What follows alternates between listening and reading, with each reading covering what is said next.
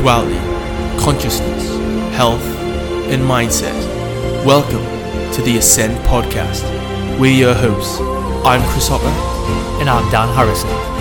Together, we are all wisdom knowledge seekers.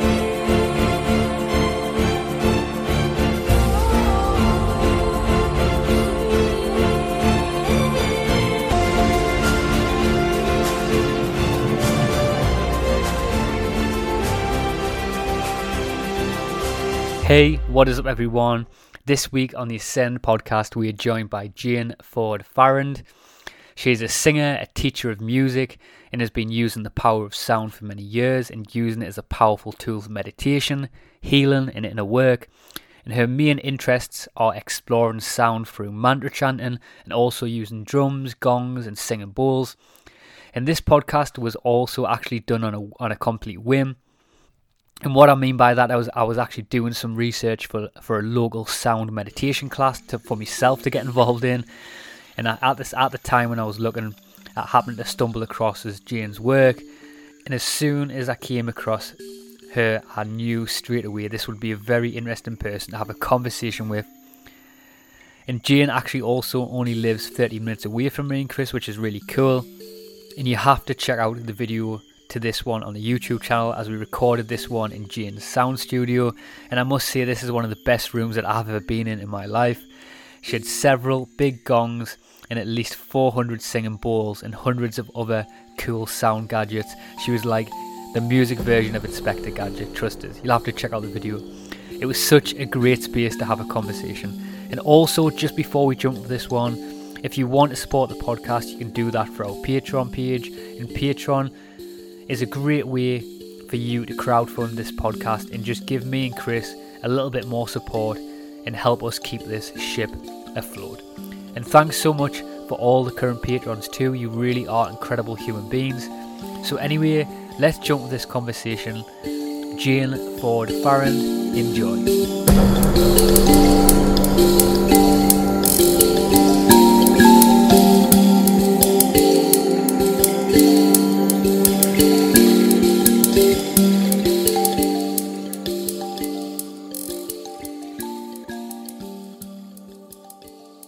Cool. So we'll start there if you want. We'll just jump in now if you want. Yeah.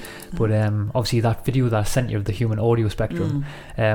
I'll first of all, because me and Chris first heard that was that maybe 4 or 5 weeks ago we heard it, and then we shared it on our Facebook page, and there was so many people who were resonating with it and trying to figure out what it actually means. I mean, maybe it doesn't mean anything, but I wanted to bring it to you to see what you thought, because there was a lot of people who were interested and they were asking questions that we couldn't really answer. Yeah. I mean, we tried to answer them, but we couldn't really answer them fully. Well, there's lots in there, isn't there? I mean, obviously, I know the range of the human hearing, and below 20 hertz we can't hear anything, and above 20,000 hertz we can't hear anything.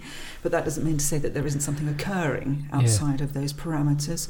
The point is, a really, really high frequency is not healthy for us. So, why would you want to listen to something over a certain level? It's just a case, which is why I switched it off when it got to a certain point, because I know that's not healthy for me. It was very interesting to be aware that it had started, but it was below 20 hertz.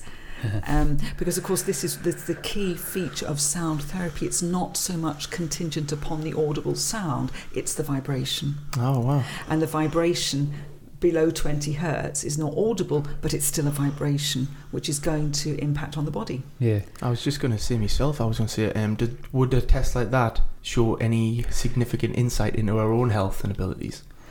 I don't think so. Yeah. But no, to be perfectly honest, I think it was all it demonstrates is the threshold of where our hearing begins in terms of hertz and where it ends. But I can't see any merit in subjecting yourself to really, really high frequencies, because they're unpleasant. There was actually a lot of people, sorry to jump in, there was a lot of people who actually said that as well, that they had to turn it off because when it got to a certain point, it was actually like it felt painful for them. Yeah, well, it is, and it's not good for us. And our bodies our bodies know what's good for us and what is not good for us, and we will resist something that we intuitively feel is not good for us. So a frequency that is so high and so penetrative and so piercing, the body will want to get away from that. Yeah. What's interesting to me is how with that human audio spectrum as well is, I know you said it has no significant difference, but what I noticed, which I thought was very fascinating about it, is I actually did it with my dad at the time, and he couldn't, it was a certain point long before I did that he couldn't hear it, that it faded out with his ears, and then we tried it with many other people as well. I think we tried it with you, and obviously you're a little bit older than me, and it was like sort of a little bit after me you could hear, so it seemed to be that like frequencies are also dependent on how old you are. Oh, for sure. I mean, human hearing deteriorates. Of course it does. And that's just a fact, isn't it? So I just think there are probably kinder ways of determining how good your hearing is, as opposed to subjecting yourself to really, really high frequencies, because they're potentially not good for us. Yeah.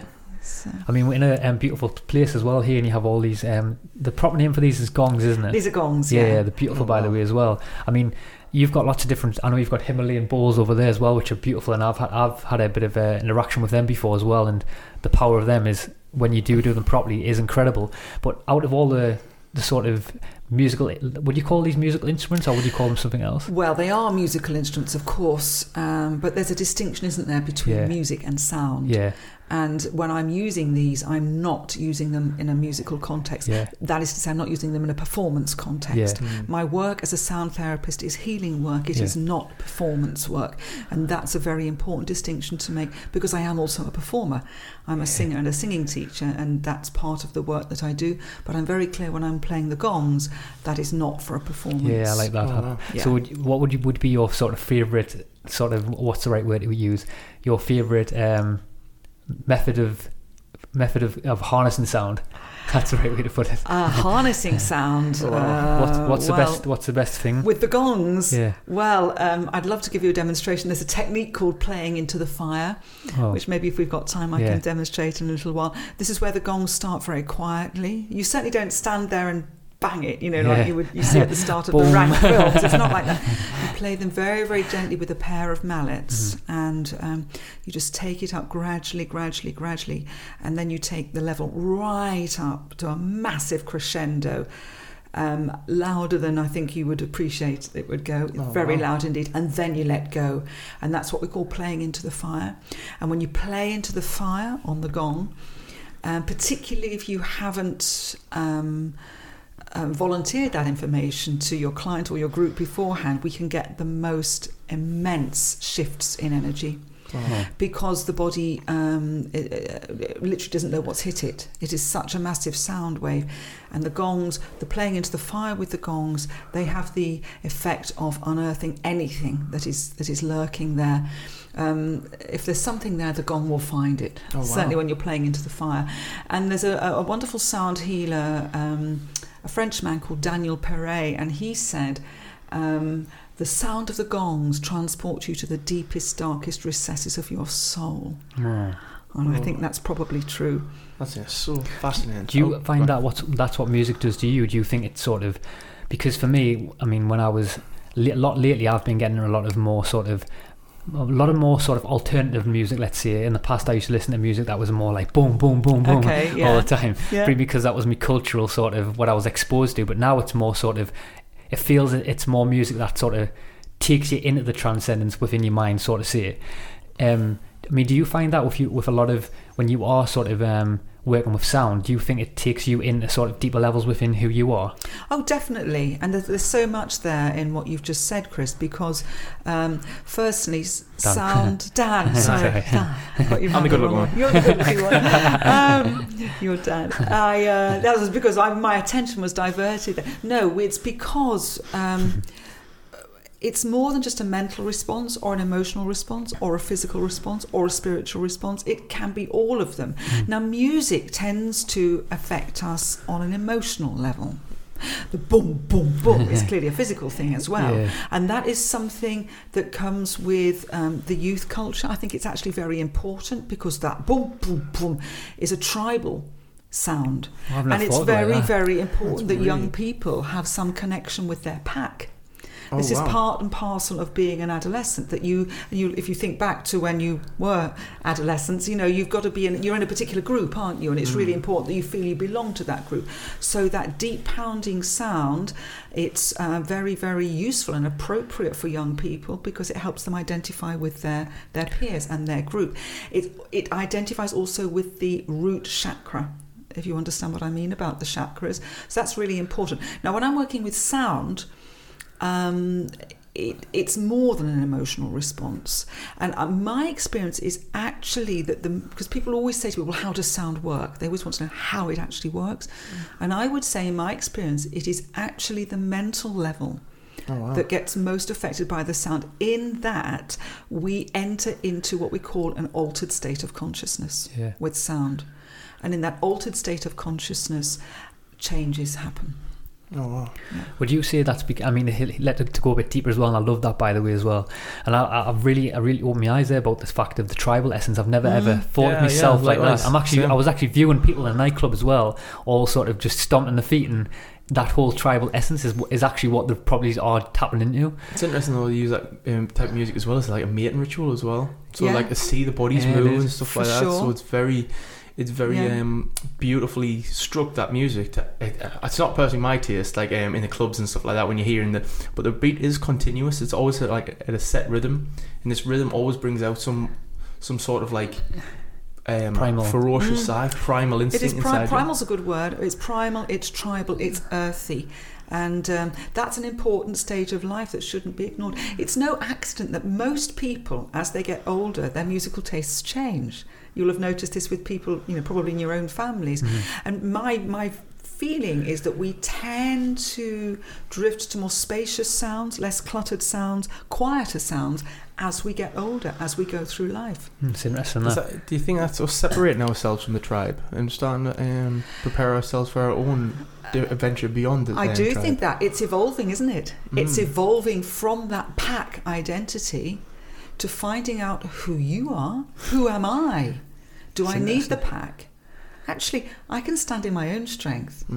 I maybe don't need to be associated with the pack or identified with the pack. You don't leave it altogether, but you look for a different way of being who you are in the world as an individual, as a worthy individual. I think that's important, and I think that is reflected in our musical tastes. Yeah, I think so. Oh, sorry. I was going to say, I think sound is really like a fascinating, in-depth topic as well, and it's incredible how it can actually start to put the body in a beautiful, like, it's not natural rhythm. But can it also bring in like a power of pain and destruction as well? Sound.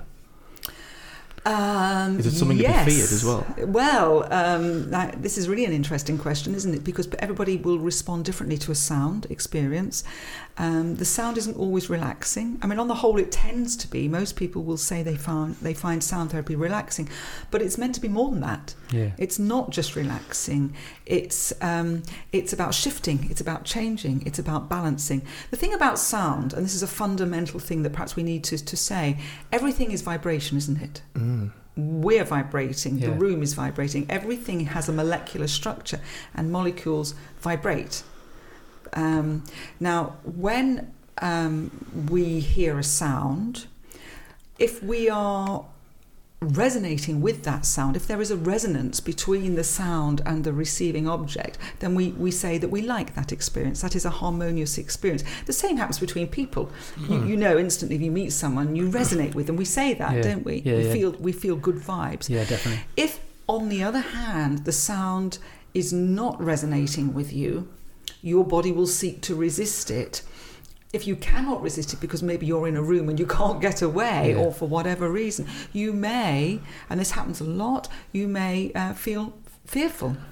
You may feel physically unwell. You might have a headache. You might feel nauseous. These are all signs of the sound attempting to resonate with you and your body resisting. Oh, so the sound actually resonates on your frequency. You don't, not the other way around, so to say. Yeah. Oh, wow. It's how can I put this? Yes, any frequency will attempt to make a resonance with other frequencies. Sometimes they're successful and sometimes they are not. We can have a sympathetic resonance where we just maybe all get along fine, we just do. Or we can have a forced resonance where either people or a sound and a person, they are subjected to that frequency until such time as they submit.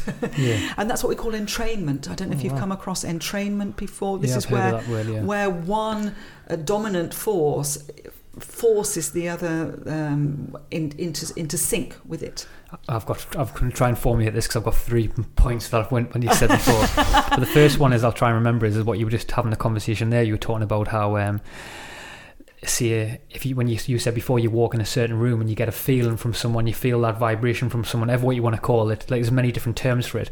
But I mean, to go a bit deeper, what do you think that is? I mean, because I've had encounters before where you said I'll walk into a room and I'll get a vibe off a certain person. I mean, do you think, because like you said before, we're all fundamentally, like, I mean, even Tesla said that to the core of human beings, we are just like a vibration or a frequency. Do you think that's why? Because we're all just our own little sort of antennas of maybe consciousness, and that's going deep and out there, but maybe we are just these different beings of frequency, and really we think we're sitting here now, and you're Jane, I'm Dan, you're Chris. Thanks for reminding me. But deep down, that's not really us. Like I'm looking at Chris's body, I'm looking at your body, my body. This is not me. Maybe our deep core of who we are is just a frequency, and that's why we get a sense of that when we have that feeling. I think that's true, but we are all our own unique frequency. Yeah. So you are your frequency, and I'm my frequency. Now, it may be that we're all vibrating at a similar frequency, but that's, people have their own frequency, and sometimes you can sense that someone's operating at a very low frequency, and that could be because they're physically unwell or they're depressed or whatever it might be. The frequency drops. We talk about being down, don't we, when we're depressed? That's no accident. It means that your frequency, your vibrational level has dropped. When we're really high, we're high. It makes you feel better as well when you actually do that, though. As well. So in answer to your question, yes, we are a bunch of vibrating molecules. That's what we are. But we have our own unique signature, and sometimes that is very similar to somebody else's, and then we'll get a resonance. Can I say something? Because I've got two big points. This is one point before as well, when you were saying there how we have our own frequency. And this is we haven't really touched much on this in the podcast in terms of love and things like that. But could that be why certain people are attracted to other people? And I'll give you a quick example, and our friend James will love this. But we used to always go out on night outs and things like that in the past, and we've had this conversation before, so I'm not, by me saying this, I am not putting him down for his visual looks, because he's a good looking boy, but there's still quote unquote better looking people than him that people would class as better looking. But for some reason, when we interact with females or wherever it is, there's some sort of vibe or frequency that he is giving off, that we've always explained this, and even our friends who are very skeptical and wouldn't be engaging in these deep topics, they still understand that he's operating on they even say this, that he's operating on some sort of frequency that is like a magnetic pull to other like for females. Oh wow. So do you think that could be possible? Definitely. Well, if you think about it, molecules have I don't even know why I went there, but that's all we have protons and electrons, don't we? Now the electrons, I've got to get this the right way around. The electrons, I think, give out electric energy, but the protons have magnetic energy, and they attract in. So if you are if you're vibrating at a very high level, and your particles are bouncing around at a very high level, you will give out a magnetic impulse, which it literally is magnetic. And we talk about magnetic charisma, don't we? Some people have it and some people don't. There's also something else in what you've said, and that we have our human layers, don't we? Our material bodily layers. But my own view is that within our core, our central core, we all have a perfection that is the same to everyone. We're all utterly perfect at our core. I do believe that. And some people, those people who radiate out goodness and who may be magnetic in the way that your friend James was, maybe they're in touch with that core. And that's obvious to other people.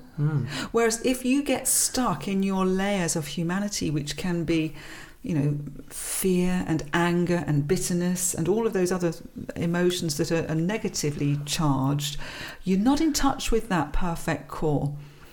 So I've gone off at a bit of a tangent there. There's no tangents. But I think that's kind of relevant. And so my view is it may be that he's just really aware of this, and that is such he's definitely aware of it.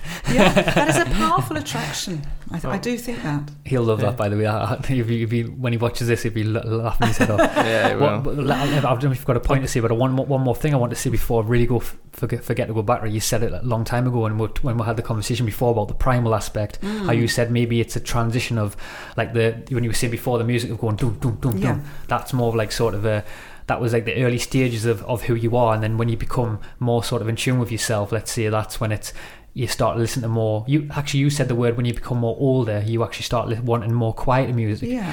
But could that also be as well? Because in my life, I've recognised that, like a lot lately. I said in the past, I used to be. I still like that sort of like a chill beat music and things like that. I think there's a time for it and time not for it as well. But what I've noticed, my transition in my life is that.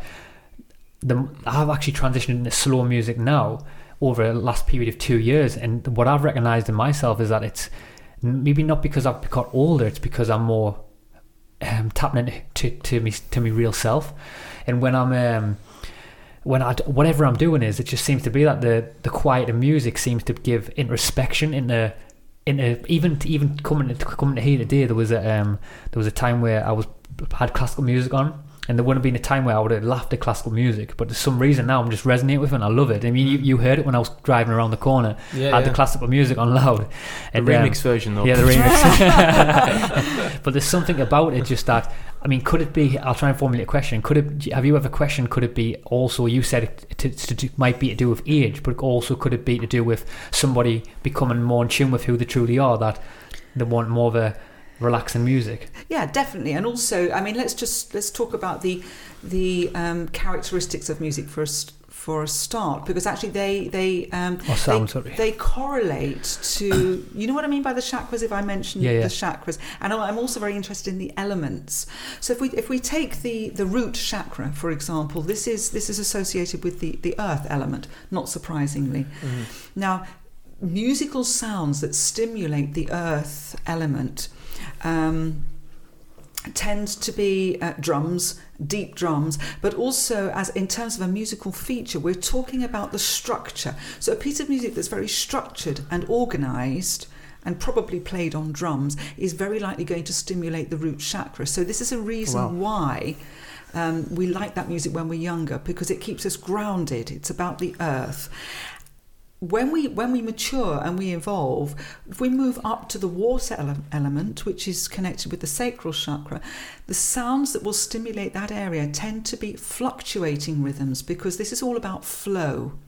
This is all about emotional flexibility.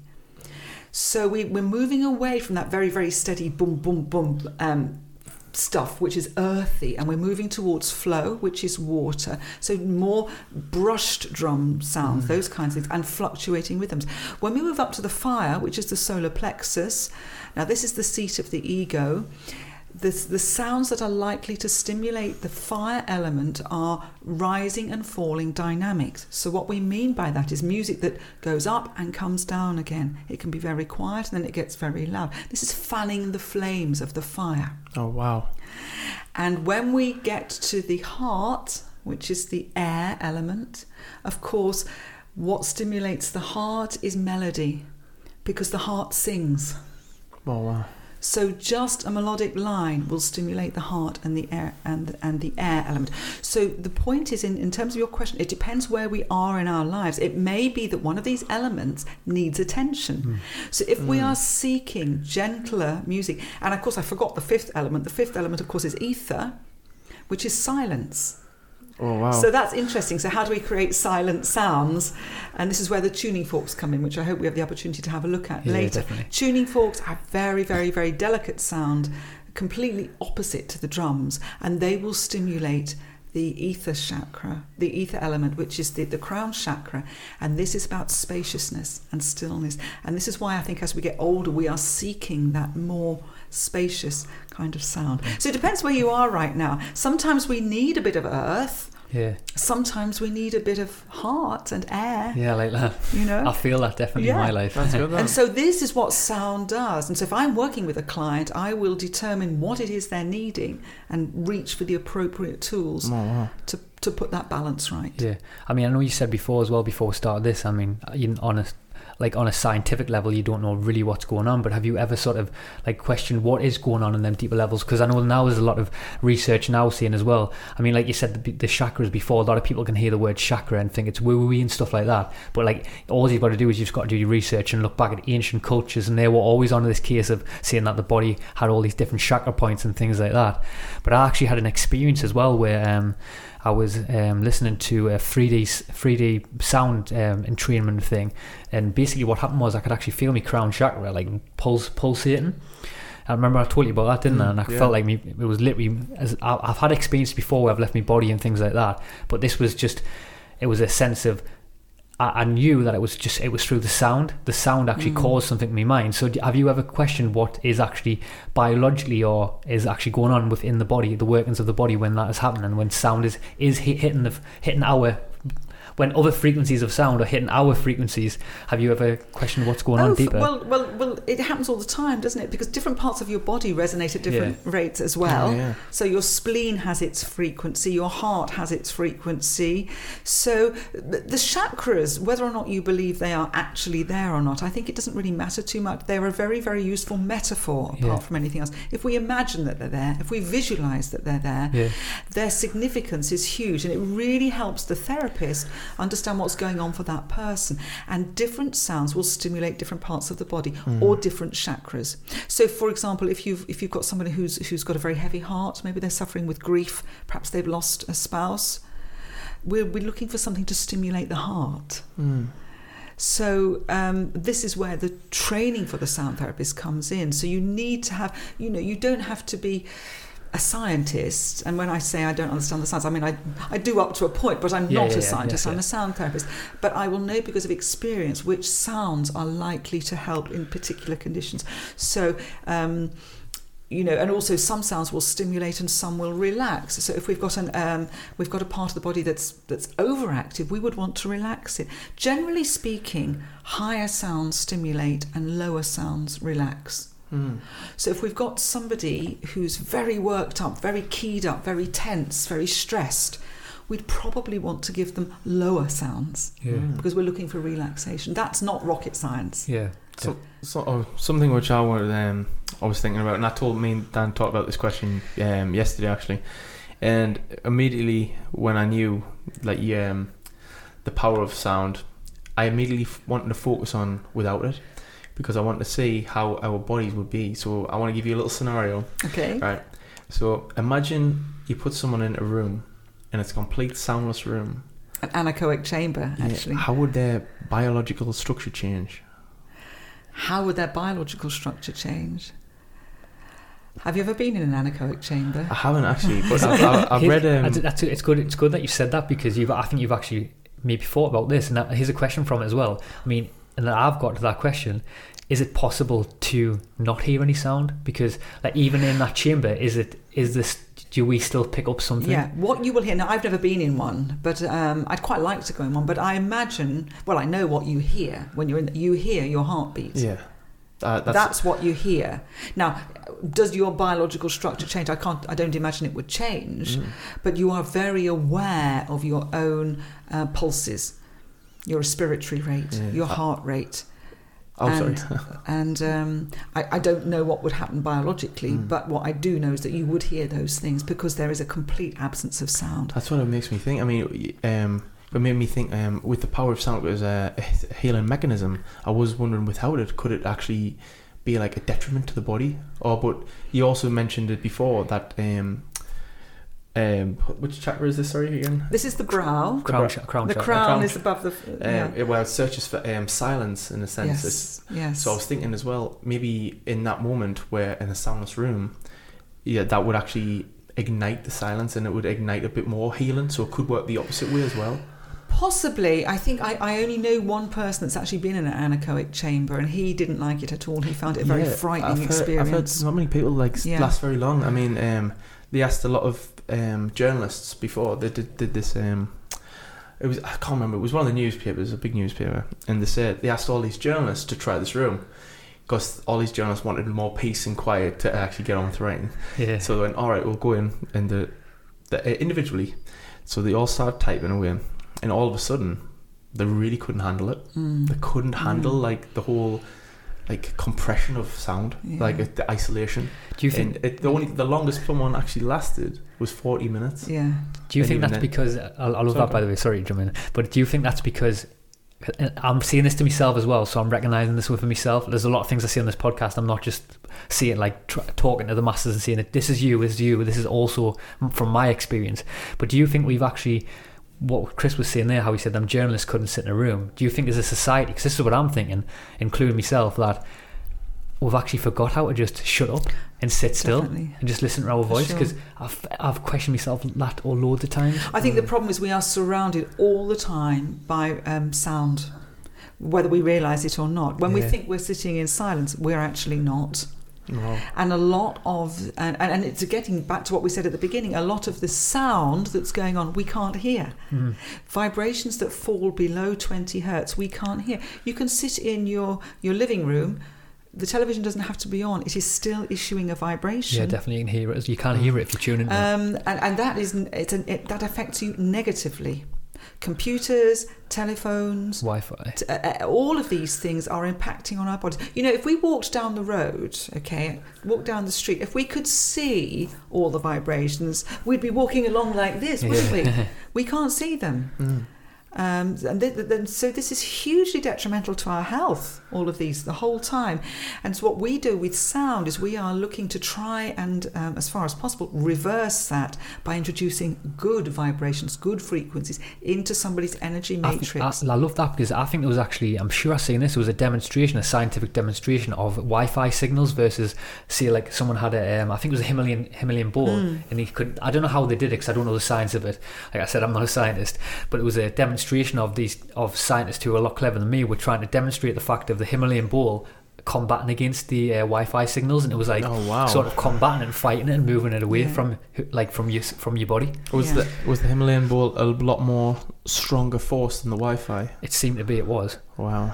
But I would like to see it on a when 5G comes out, and it's like a sort of a battle of the 5G versus the Himalayan balls. It's really interesting you should say that, because it's a bit of a plug for my CD, but I've just been recording a CD, and when I was playing the singing bowl in the studio, the engineer called me and he said, "You've got to come and look at this." And I said, "What?" So I went and looked, and he said he'd never seen such a perfect wave on the screen from the sound, the visual look of the sound wave coming off the singing bowl. It was a beautiful picture. And he said, I didn't think it was possible to create a sound like that was so precise and so perfect. It's interesting, because even the scene that you probably have seen at the study of cymatics, where they do Buddhist monks chant, and they have different frequencies in the water on the top of there's a great video on YouTube that explains this, and it has the water on top of in like a petri dish bowl, and they're playing different sound frequencies, and the sort of Mandelas and like different sort of shapes and frequencies are coming from this. I think it's incredible. And even if you think about it, our body's 70% water. More probably. Yeah. So what is going on them deeper levels with when you are playing certain types of natural sounds and things like that? For sure. I always say to people, when they're having a sound treatment or a sound bath, if it's a group, you may experience a response, a physical one or an emotional one or a mental one. You may not, but one thing's for sure, the sound will be doing something to you. It's just that you may not be aware of it. Yeah. But as you said, the sound, is not going to go round you and ignore you. It's going to try and permeate your body. Yeah, definitely. And depending on the frequency, sometimes it will and sometimes it won't. But nonetheless, you can't be not affected by the sound, I think. Yeah. I was just thinking, sorry, mate. That's all right. I was just thinking, is it possible, like disconnect from the sound, see, like you give it a great insight there, like when the sound would just go around you. I was like kind of thinking, well, could somebody actually just like maybe like not resonate with the sound, or like did push like a disconnect towards it? Oh, for sure. I mean, people will resist it for all sorts of reasons. Now, if I'm doing a one-to-one and somebody will come to me, perhaps it's a man. This is not meant to be a stereotypical thing at men, but very often if it's a man, he'll say, "Oh, well, my wife sent me, but it won't do any good." And he's made up his mind beforehand that that's what he's pretending to say, but really it's he wants to come. Well, maybe, but usually they've made up their minds, that it's not going to work, and so that's resistance on a massive scale. So probably it won't do anything because he's already going to resist the sound. Sometimes, and this is a bizarre thing about healing, people carry all sorts of problems and hang-ups from the past or whatever it might be, and although on the one level they say they want to get better, a big part of them actually doesn't want to get better.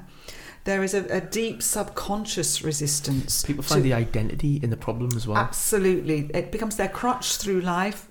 And then if that was taken away, who would they be without that problem? So that's another form of resistance that we meet a lot. Yeah. Oh, wow. But when we were saying before as well about that chamber, what was the proper name of the chamber? Anechoic. You were saying about you could hear the heartbeat. Have you ever tried, I mean, I know you've tried this and I don't know if you recognise this, but a float tank. So have you ever heard of a float tank? I've heard of it. Sensory deprivation tank. So basically for people, I think a lot of people do know what it is, but just to give a brief description, it's basically sort of a place that you go into and there's many different styles of pods, but the pod that me and Chris have went in quite frequently is basically sort of like a big bathtub. And you can't do this in your bath, by the way. People have tried it and they have nearly died.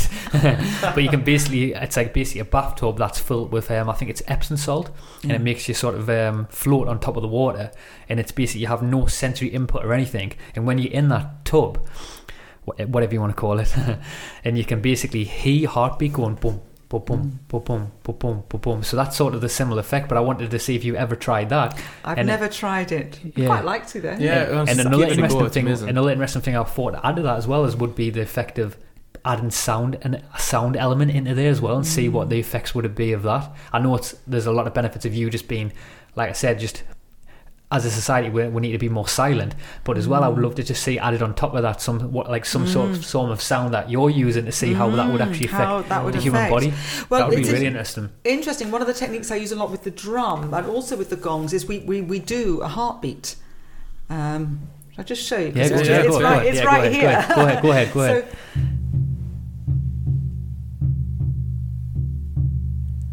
can you hear that? Yeah. It's what we call a lub dub. And very often I will do that for quite a long time with a group because it settles the group. It's a very organic beat. And if we do it at about 60 BPM, it's about heart rate. So people it's not exactly entrainment that I was talking about earlier, but people feel very comfortable with that because it's a sound that is going to be in sync with their own heart rate. Oh wow! It's interesting that aspect of syncing up because I don't know if you've ever tried. I mean, I don't know if this is completely true, but I heard a bit of research that was talking about how even when a new unborn baby is inside the belly of a mother, before it's been born, their heartbeats are actually in sync and they're pulsating together. I mean, there could be some sort of, like you said, when you're hitting that instrument, there could be some sort of collective thing that's going on where people's whatever it is are all singing.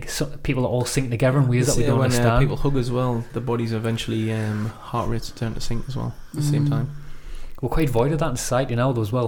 Just hugging in general. Yeah, touch is voided. A lot of people now just avoid even a touch. Well, people are very insular, aren't they? Yeah. And they're locked in their own spaces. That's why that's why we're probably unconscious of this. But I was thinking of it when we first met you today. We give you a hug because we're trying to do. We did observe our thoughts where we talked about that and we said that we need to try and, as a society, are we being untouched? And I think maybe we are, and that's why people avoid. Maybe that's why as well.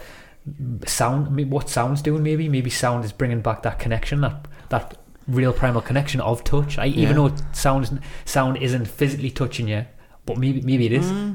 Well, I have to say, when I have a group in here, if I have 5 or 6 people here for a session, as I did this morning, there is something very unifying about all of those people being in the room at the same time and absorbing the same sounds. There's definitely a cohesion between the group at the end of the session that there wasn't at the beginning. Yeah. Could I just quickly ask? Is you know when you hit the drum there? Yeah. And it sounds so in sync. It sounds so like sounds like exactly the same. Like everything sounds perfect, like in exactly how it was before.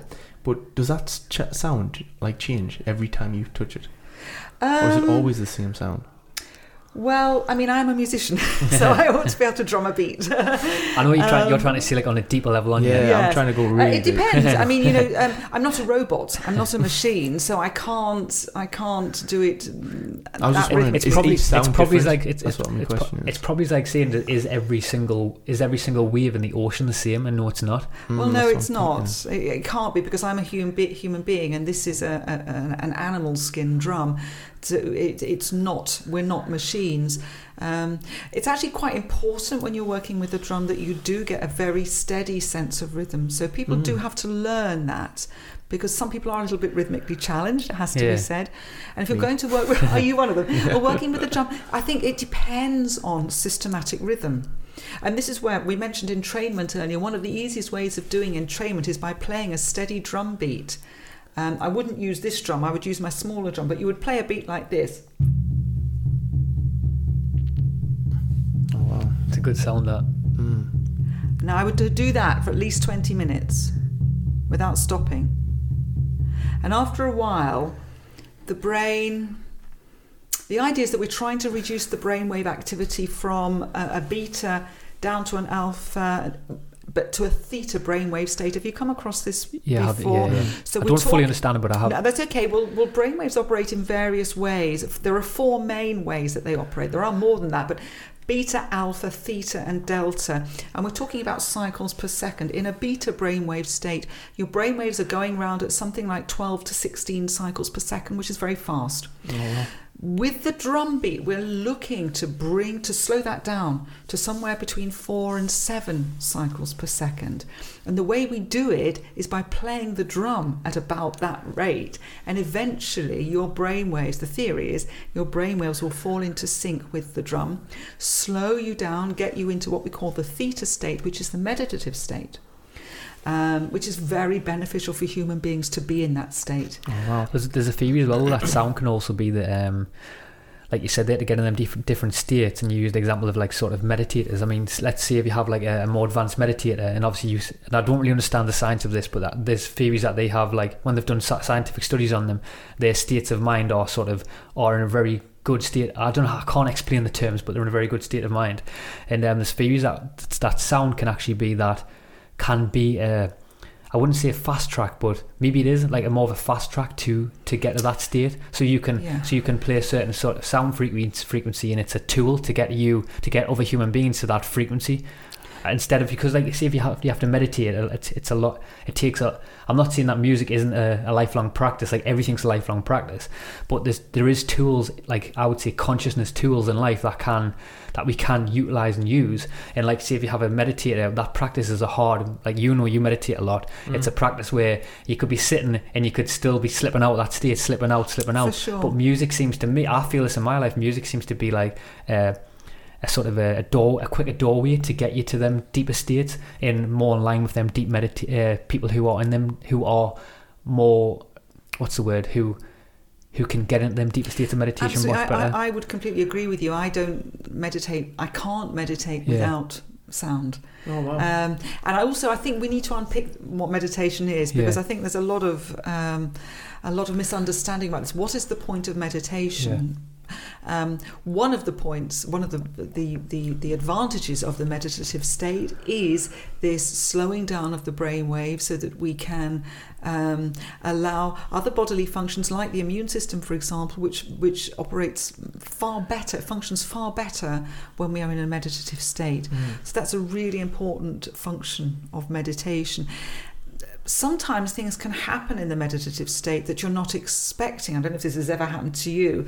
And people who are not practiced meditators can have adverse experiences, because one of the wonderful things that happens in meditation is we get a sense of connection with the whole universe, or the divine, or whatever it might be in your own terminology, in your own language, and an intense feeling of joy and connection and well-being and peace.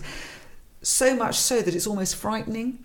Now, if somebody's not prepared for that, that can be quite a stark thing to happen. Yeah, and it needs to be contextualised, because otherwise, they might have difficulty coming back from that. I think it's when you hit the nail on the head there, by the way. And I think when we do go into these deep meditative states, especially a seasoned meditator, and they do find that the oneness, and you mentioned how they could find kind of the identity of the whole universe. It's because at that moment they realise they are the entirety of the universe. Yeah, I like that. You know, when you were saying before, by the way, because I want to try and jump on this, I'll try and formulate this, but you were talking about how you said when you are in a certain state, I think you used beta state of mind. Is that theta? The theta is the meditative. That theta state of mind. I get these terms wrong sometimes. I'm trying. But anyway, it's interesting because when you said that, you said you're more open up to healing aspects. Oh, for sure. Are you familiar with the work of Dr. Joe Dispenza? Because his work is all about that. He wrote a book called You Are the Placebo, and he's all about getting people in these deeper states of mind through meditation, and it's the aspects of healing. And I mean, this has been scientifically proven now that he's proven every single known disease to man and woman on the planet through getting people in this meditative state by changing the brain waves and healing the bodies and people. And there's been fabulous encounters of people changing. I mean, and this is what I was referring to when I mentioned earlier, but I do think working with sound, it is the mental level that is the most effective level for change. And it's because we can slip into this theta state where sometimes things come floating up from the subconscious, and we get a real change of perspective. We can emerge from a sound therapy session and think, actually, I don't have that problem anymore. Yeah. Or, oh yes, I know what I need to do now. We get those light bulb moments, and they happen because the brain has been slowed down. I mean, the brain operates to protect us, and it does a very good job of that. But sometimes we need to say to it, look, just slow down, take a back seat, and let the body heal itself. Yeah, and it's so hard to do that as well, because the monkey mind's just going boom, boom, boom, boom. But do you find as well? Do you use music for that in your own practice? I know you said you use it with other people, but in your own practice, do you use it to ask deeper questions within yourself? Yeah, I mean, I'm really fortunate because I'm working with sound such a lot. Yeah. That it's got to be the best job in the world, because I'm treating someone, I'm getting the same vibrations. Yeah. So I very rarely need to do anything for me. That's not because I don't need anything. It's just that I think there's not a day goes by when I don't use sound in some shape or form. Yeah. And it's the regular use of that sound which I think is immensely healing. I mean, there are times when I'm not maybe working quite so much, and in which case I will definitely do something for myself. Usually I reach for the drum. I really like working for the drum. But I'm very fortunate because I'm a singer and a singing teacher, so my primary instrument is my voice. So that's really easy. I just sing or chant. Do you think there's any difference between the beat of a drum to the beat of your own voice, like the arms from the voice, or compared to the drum? Is there any difference between using the musical instrument compared to your own voice? Well, the voice is the primary instrument, isn't it? Everyone has a voice, so this has to be the first instrument, and the drum was the second instrument. So there's a very close connection between the voice and the drum. Personally, I like the two together. You were talking about the Om. Yeah. Should we do some ohms with the drum? I'll show you what I mean. Let's do it,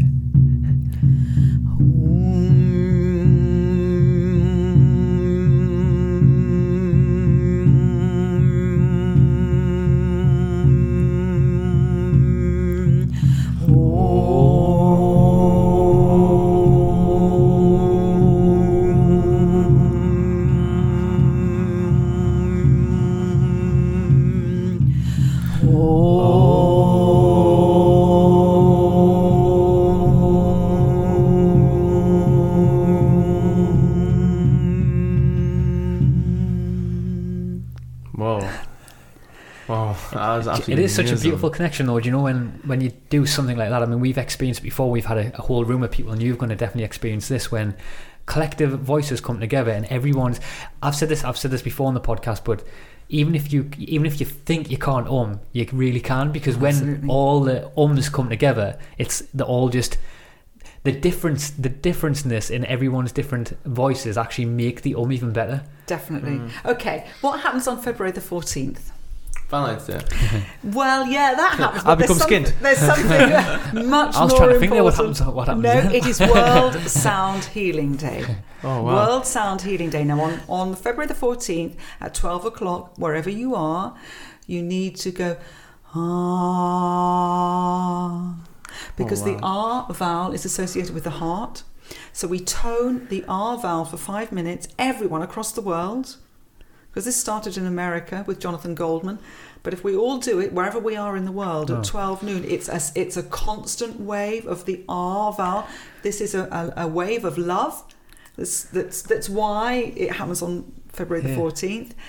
And you know that good will always overcome evil. So the more people that involve themselves in toning the R vowel on February the 14th, that powerful wave of love will overcome all darkness. And this is a growing phenomenon. So this is in direct response to what you just said about we've got 3 people. Well, what if you had 3,000 million people doing it at the same time? I've been doing I've been using the as well, and I've told you this before. On the say I'm at work, on the drive back to work. So when I go to work, it's about 15 minutes drive back from work, and I'll have a practice where every morning when I drive to work and every time when I go back from work, I'll go and I'll just go home, and I'll just keep playing with my vocal senses all the time. But I think that's even just you. I know you said it's a certain day, but I think I don't think it has to be a certain day. I think we can incorporate it in our day-to-day life all the time, and the power of it is so incredible. Absolutely. I know the thing what I've dealt with is I'm definitely not having any road rage. When you do the there's no way you can't do that. You can't be angry at anyone. Also, what you're doing is using your voice, and this is an important thing. People do not use their voices enough. They really, when you're using your voice, you are putting something of yourself out in the world. And the people don't use their voices because they're hung up about the sound that they make, and they think, I can't sing, or I can't make a sound. And this is because of all of these dreadful, competitions on TV to be the best singer and all this sort of thing. The judges judging the judges, people watching judging the judges, the judges judging them on stage. It's got nothing to do with how good quality your voice is. It's about using it, whatever the sound is, and the more you use it, in actual fact, the better it'll get anyway. So as you say, you use your voice, and that in itself is an incredibly powerful healing thing for you to do for you. Even as well, another one I've been using is dancing.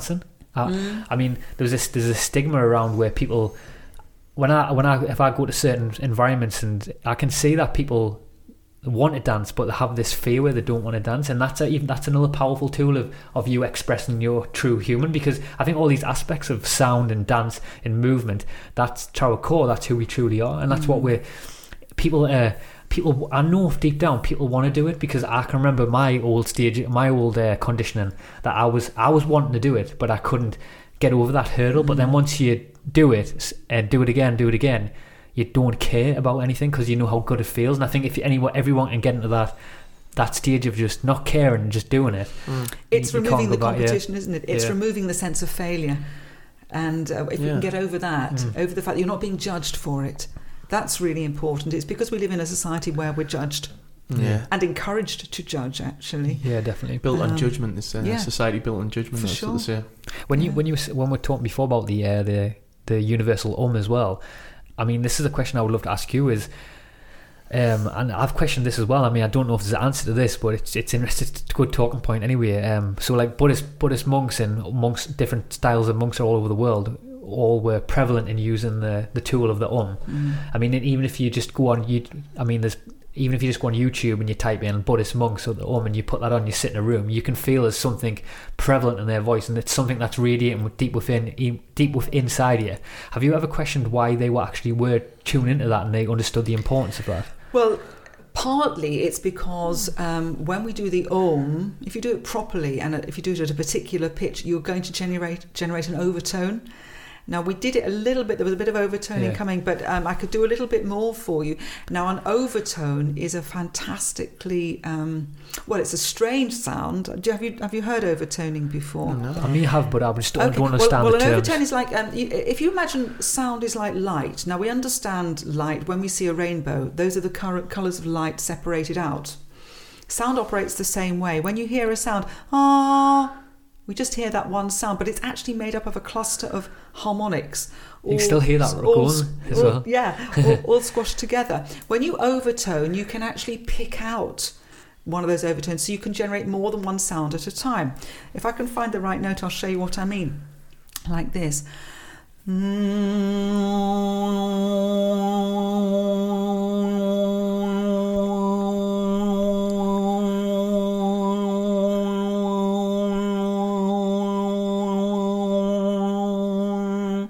I don't know if you're actually hearing any of the overtones there. There was that note, but there was some higher kind of whistling sounds going on. I was trying to pinpoint it the moments where you were really... So when you do the Om, because of the shape of the mouth and the very prolonged M sound, we get a nasal quality which sets up an overtone.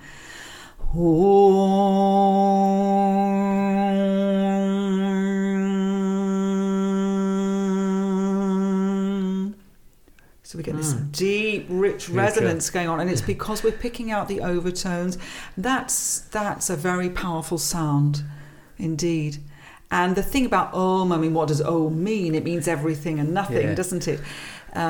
So it's like we encapsulate the whole world, the whole universe in that one word, and you do it with your voice. Yeah. That's beautiful. So as you were saying, someone of you were saying about being connected to the universe, we connect ourselves to the universe through the Om. Yeah, definitely. In that way. Do you feel sometimes that, I mean, I feel this sometimes when I even do the Om, or sometimes I like singing as well, and when I sometimes tune into that, I sometimes feel that, like sometimes I'll just be driving in my car, whatever it is, I'll be sitting in the house and I'll just do the Om, or I'll start singing a tune, and sometimes I don't know, I try to question where's that really coming from, because sometimes I'll just do it for, there's not really any deep thinking behind it, it just feels like it's coming through us. I mean, do you feel sometimes when you do your sound that it's not coming from you, but it's like coming through you? You're a channel. Yeah, you're a channel, yeah. Definitely. Well, yes, a lot. I mean, one of the key skills that a sound therapist has to learn is how to work intuitively. Yeah. So we respond to the needs of the client that arrives in the room for the treatment, and I use my voice a lot intuitively. And it's just allowing yourself to be used for that purpose. Yeah. So again, it comes back to what we were saying earlier. This is not a performance. This is a voice. We all have a voice, and it's just allowing that voice to be a healing medium, being a channel of energy to bring balance for that person. Yeah, and a question I wanted to ask you as well, it was in the terms of, I mean, I've questioned this and I would love to see your thoughts. I don't know if you've looked into the essence of sound in the effects of in shamanic ceremonies and things like that. Are you familiar with like shamanic? Yeah. I mean, I'm very interested in how, because there's a lot of people who say that it's actually not the medicine that does the work, it's actually it's more the sound. I mean, have you ever like done any research into that area of why it could be the sound that's actually doing the work instead of... Well, I think the drum is the predominant instrument that we would use in a shamanic setting, and I think it is, without doubt, it's the shamanic beat, or the regularity of the beat, which will bring about entrainment, which allows for an altered state of consciousness. One of the downsides of shamanic work is that obviously it has an association with drugs, which of course we would not want to go down that road. It's perfectly possible to induce an altered state of consciousness with a drum without any form of drugs whatsoever. But it has this slightly unfortunate association, which I think I would like to separate those two things out. So healing happens in an altered state of consciousness. And, what is a shaman? The shaman in an ancient society was your GP. Yeah, definitely. It was the shamans that did the healing. So there are modern shamans. We're all shamans, really, up to a point. We all have that healing potential within us. It's just a question of how you do it. But yes, I use my drum in a shamanic way. Yeah. It's interesting because I had an experience. I spoke about this a while on the podcast where I was I was exposing myself to. Have you heard like the it's called the ikarosis? Have you not heard? That's what they call the sounds that they use when they have the shamanic ceremonies. It's like okay. The vocal sounds. Yeah, like that. Yeah. And obviously they go do the things where they go. Oh yeah. And I was exposing myself to them over probably 2 days solid, just constantly listening. I was meditating, doing yoga to them, and I actually had a physical purge. So with an ayahuasca ceremony, people, when they ingest the medicine ayahuasca, people actually have a purge.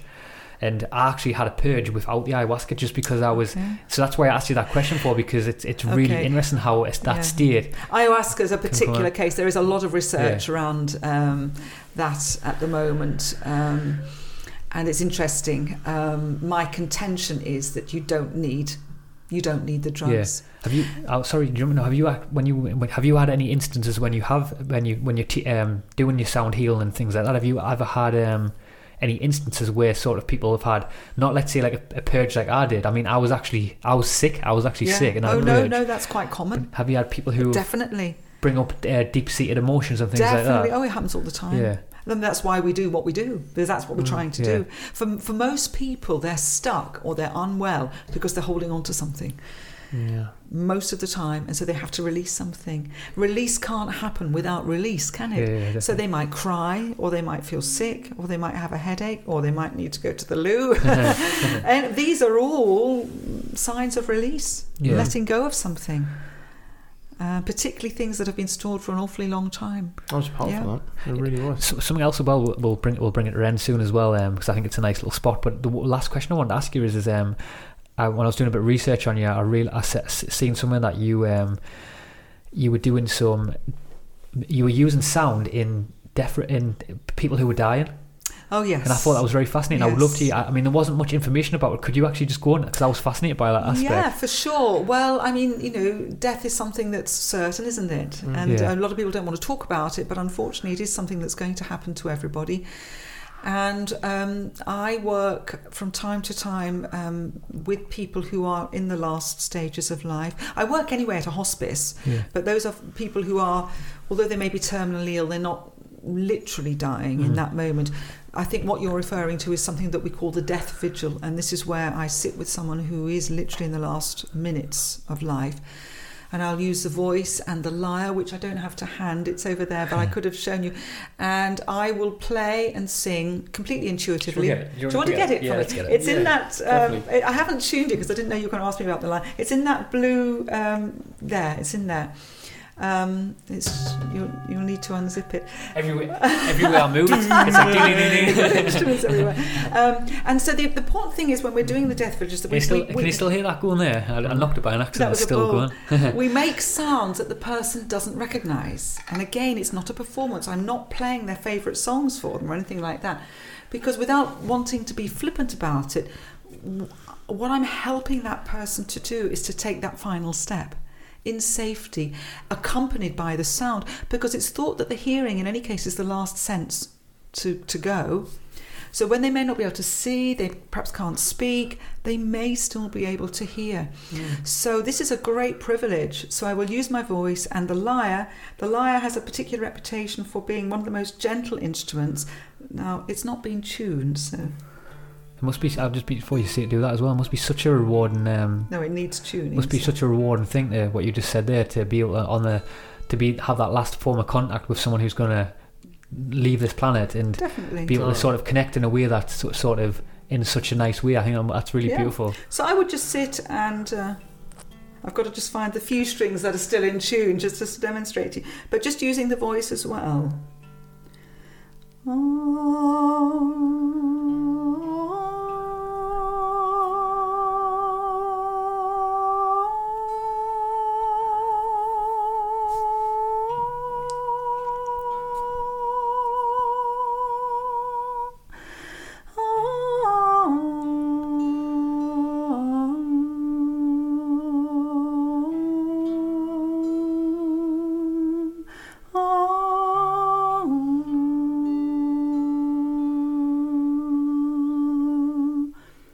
actually found a bit of acceptance there. I did as well. I did as well. And I was found like when you were doing that, I I felt myself like sort of welling up a bit, because I was actually trying to imagine someone on their last breath. Likewise. I was as well. The transition.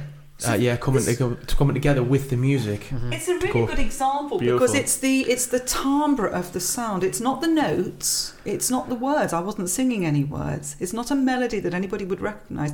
It is the pure sound and how it affects us. And the idea is that we want to make somebody feel safe to take that final step. It's almost as though the sound is taking them by the hand and saying, it's okay, we're going to go there together. Yeah, beautiful, that, isn't it? That was amazing. Because it takes great courage, I would think, to do that. So, yeah, definitely. I think that's maybe a nice little, beautiful part to wrap that up. Anyway, Jane, thank you. Thank you so much. And do you want to? Should we end the podcast on with something amazing? Oh yeah, well, whatever you want to do. We wanted to do a chant, didn't we? Do we want to do a chant? Yeah, we'll do a chant. Okay, shall I teach you one? What about balance? And we're all in need of a bit of balance. It's a really easy one because you do the om. So this is om, hum. Om, hum. So, hum. So, hum. So if I just start and you can join in when you feel ready, is that okay? Yeah, so like this. Perfect. Om, hum, so, hum. Om, hum, so, hum, hum, so,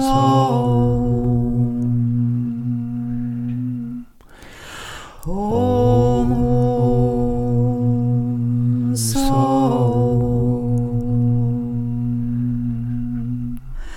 hum,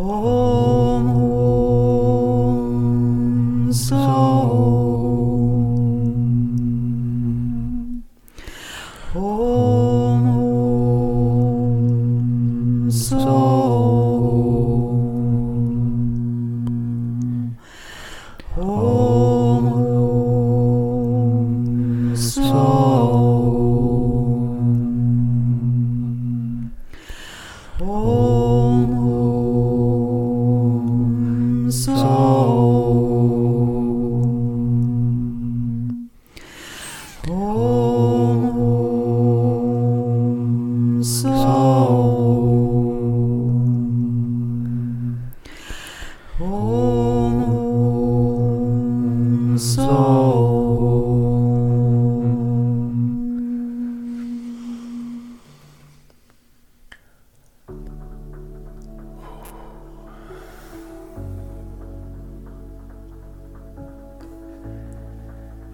Beautiful. Really beautiful way to end the podcast. It's a pleasure. Jane, honestly. So beautiful. Thank you so much. What a great way to end the podcast as well. Thank you. Great. Beautiful. Wow, what a great conversation that was. Me and Chris really loved our time with Jane. She really was an interesting person. And we loved how this podcast also had the added element of sound as well, the chanting and the different sounds that Jane was performing. Such a beautiful podcast. I hope you loved it as well. And Jane also has just released some new sound healing tracks as well, and I've put the links to them in the show notes. They're honestly really cool, so if you want to check them out, go to the Ascend podcast page. So anyway, I hope you loved that episode. We really did. And if you want to support the podcast as well, you can do that through our Patreon page. And Patreon really is a great way for you to crowdfund this podcast, and in return you also get access to bonus things that don't quite make it on the normal podcast feed. And if you feel that these podcasts do add value in your life, please just consider supporting the podcast. It would be really cool. And as you know, we've never bombarded you with stupid advertisements and products that don't serve you, and we never will. So the best way if you want to support us is through our Patreon page. So anyway, we appreciate you all, and we really are trying our best to keep improving ourselves, keep improving the podcast. So anyway, we love you all. Peace and love.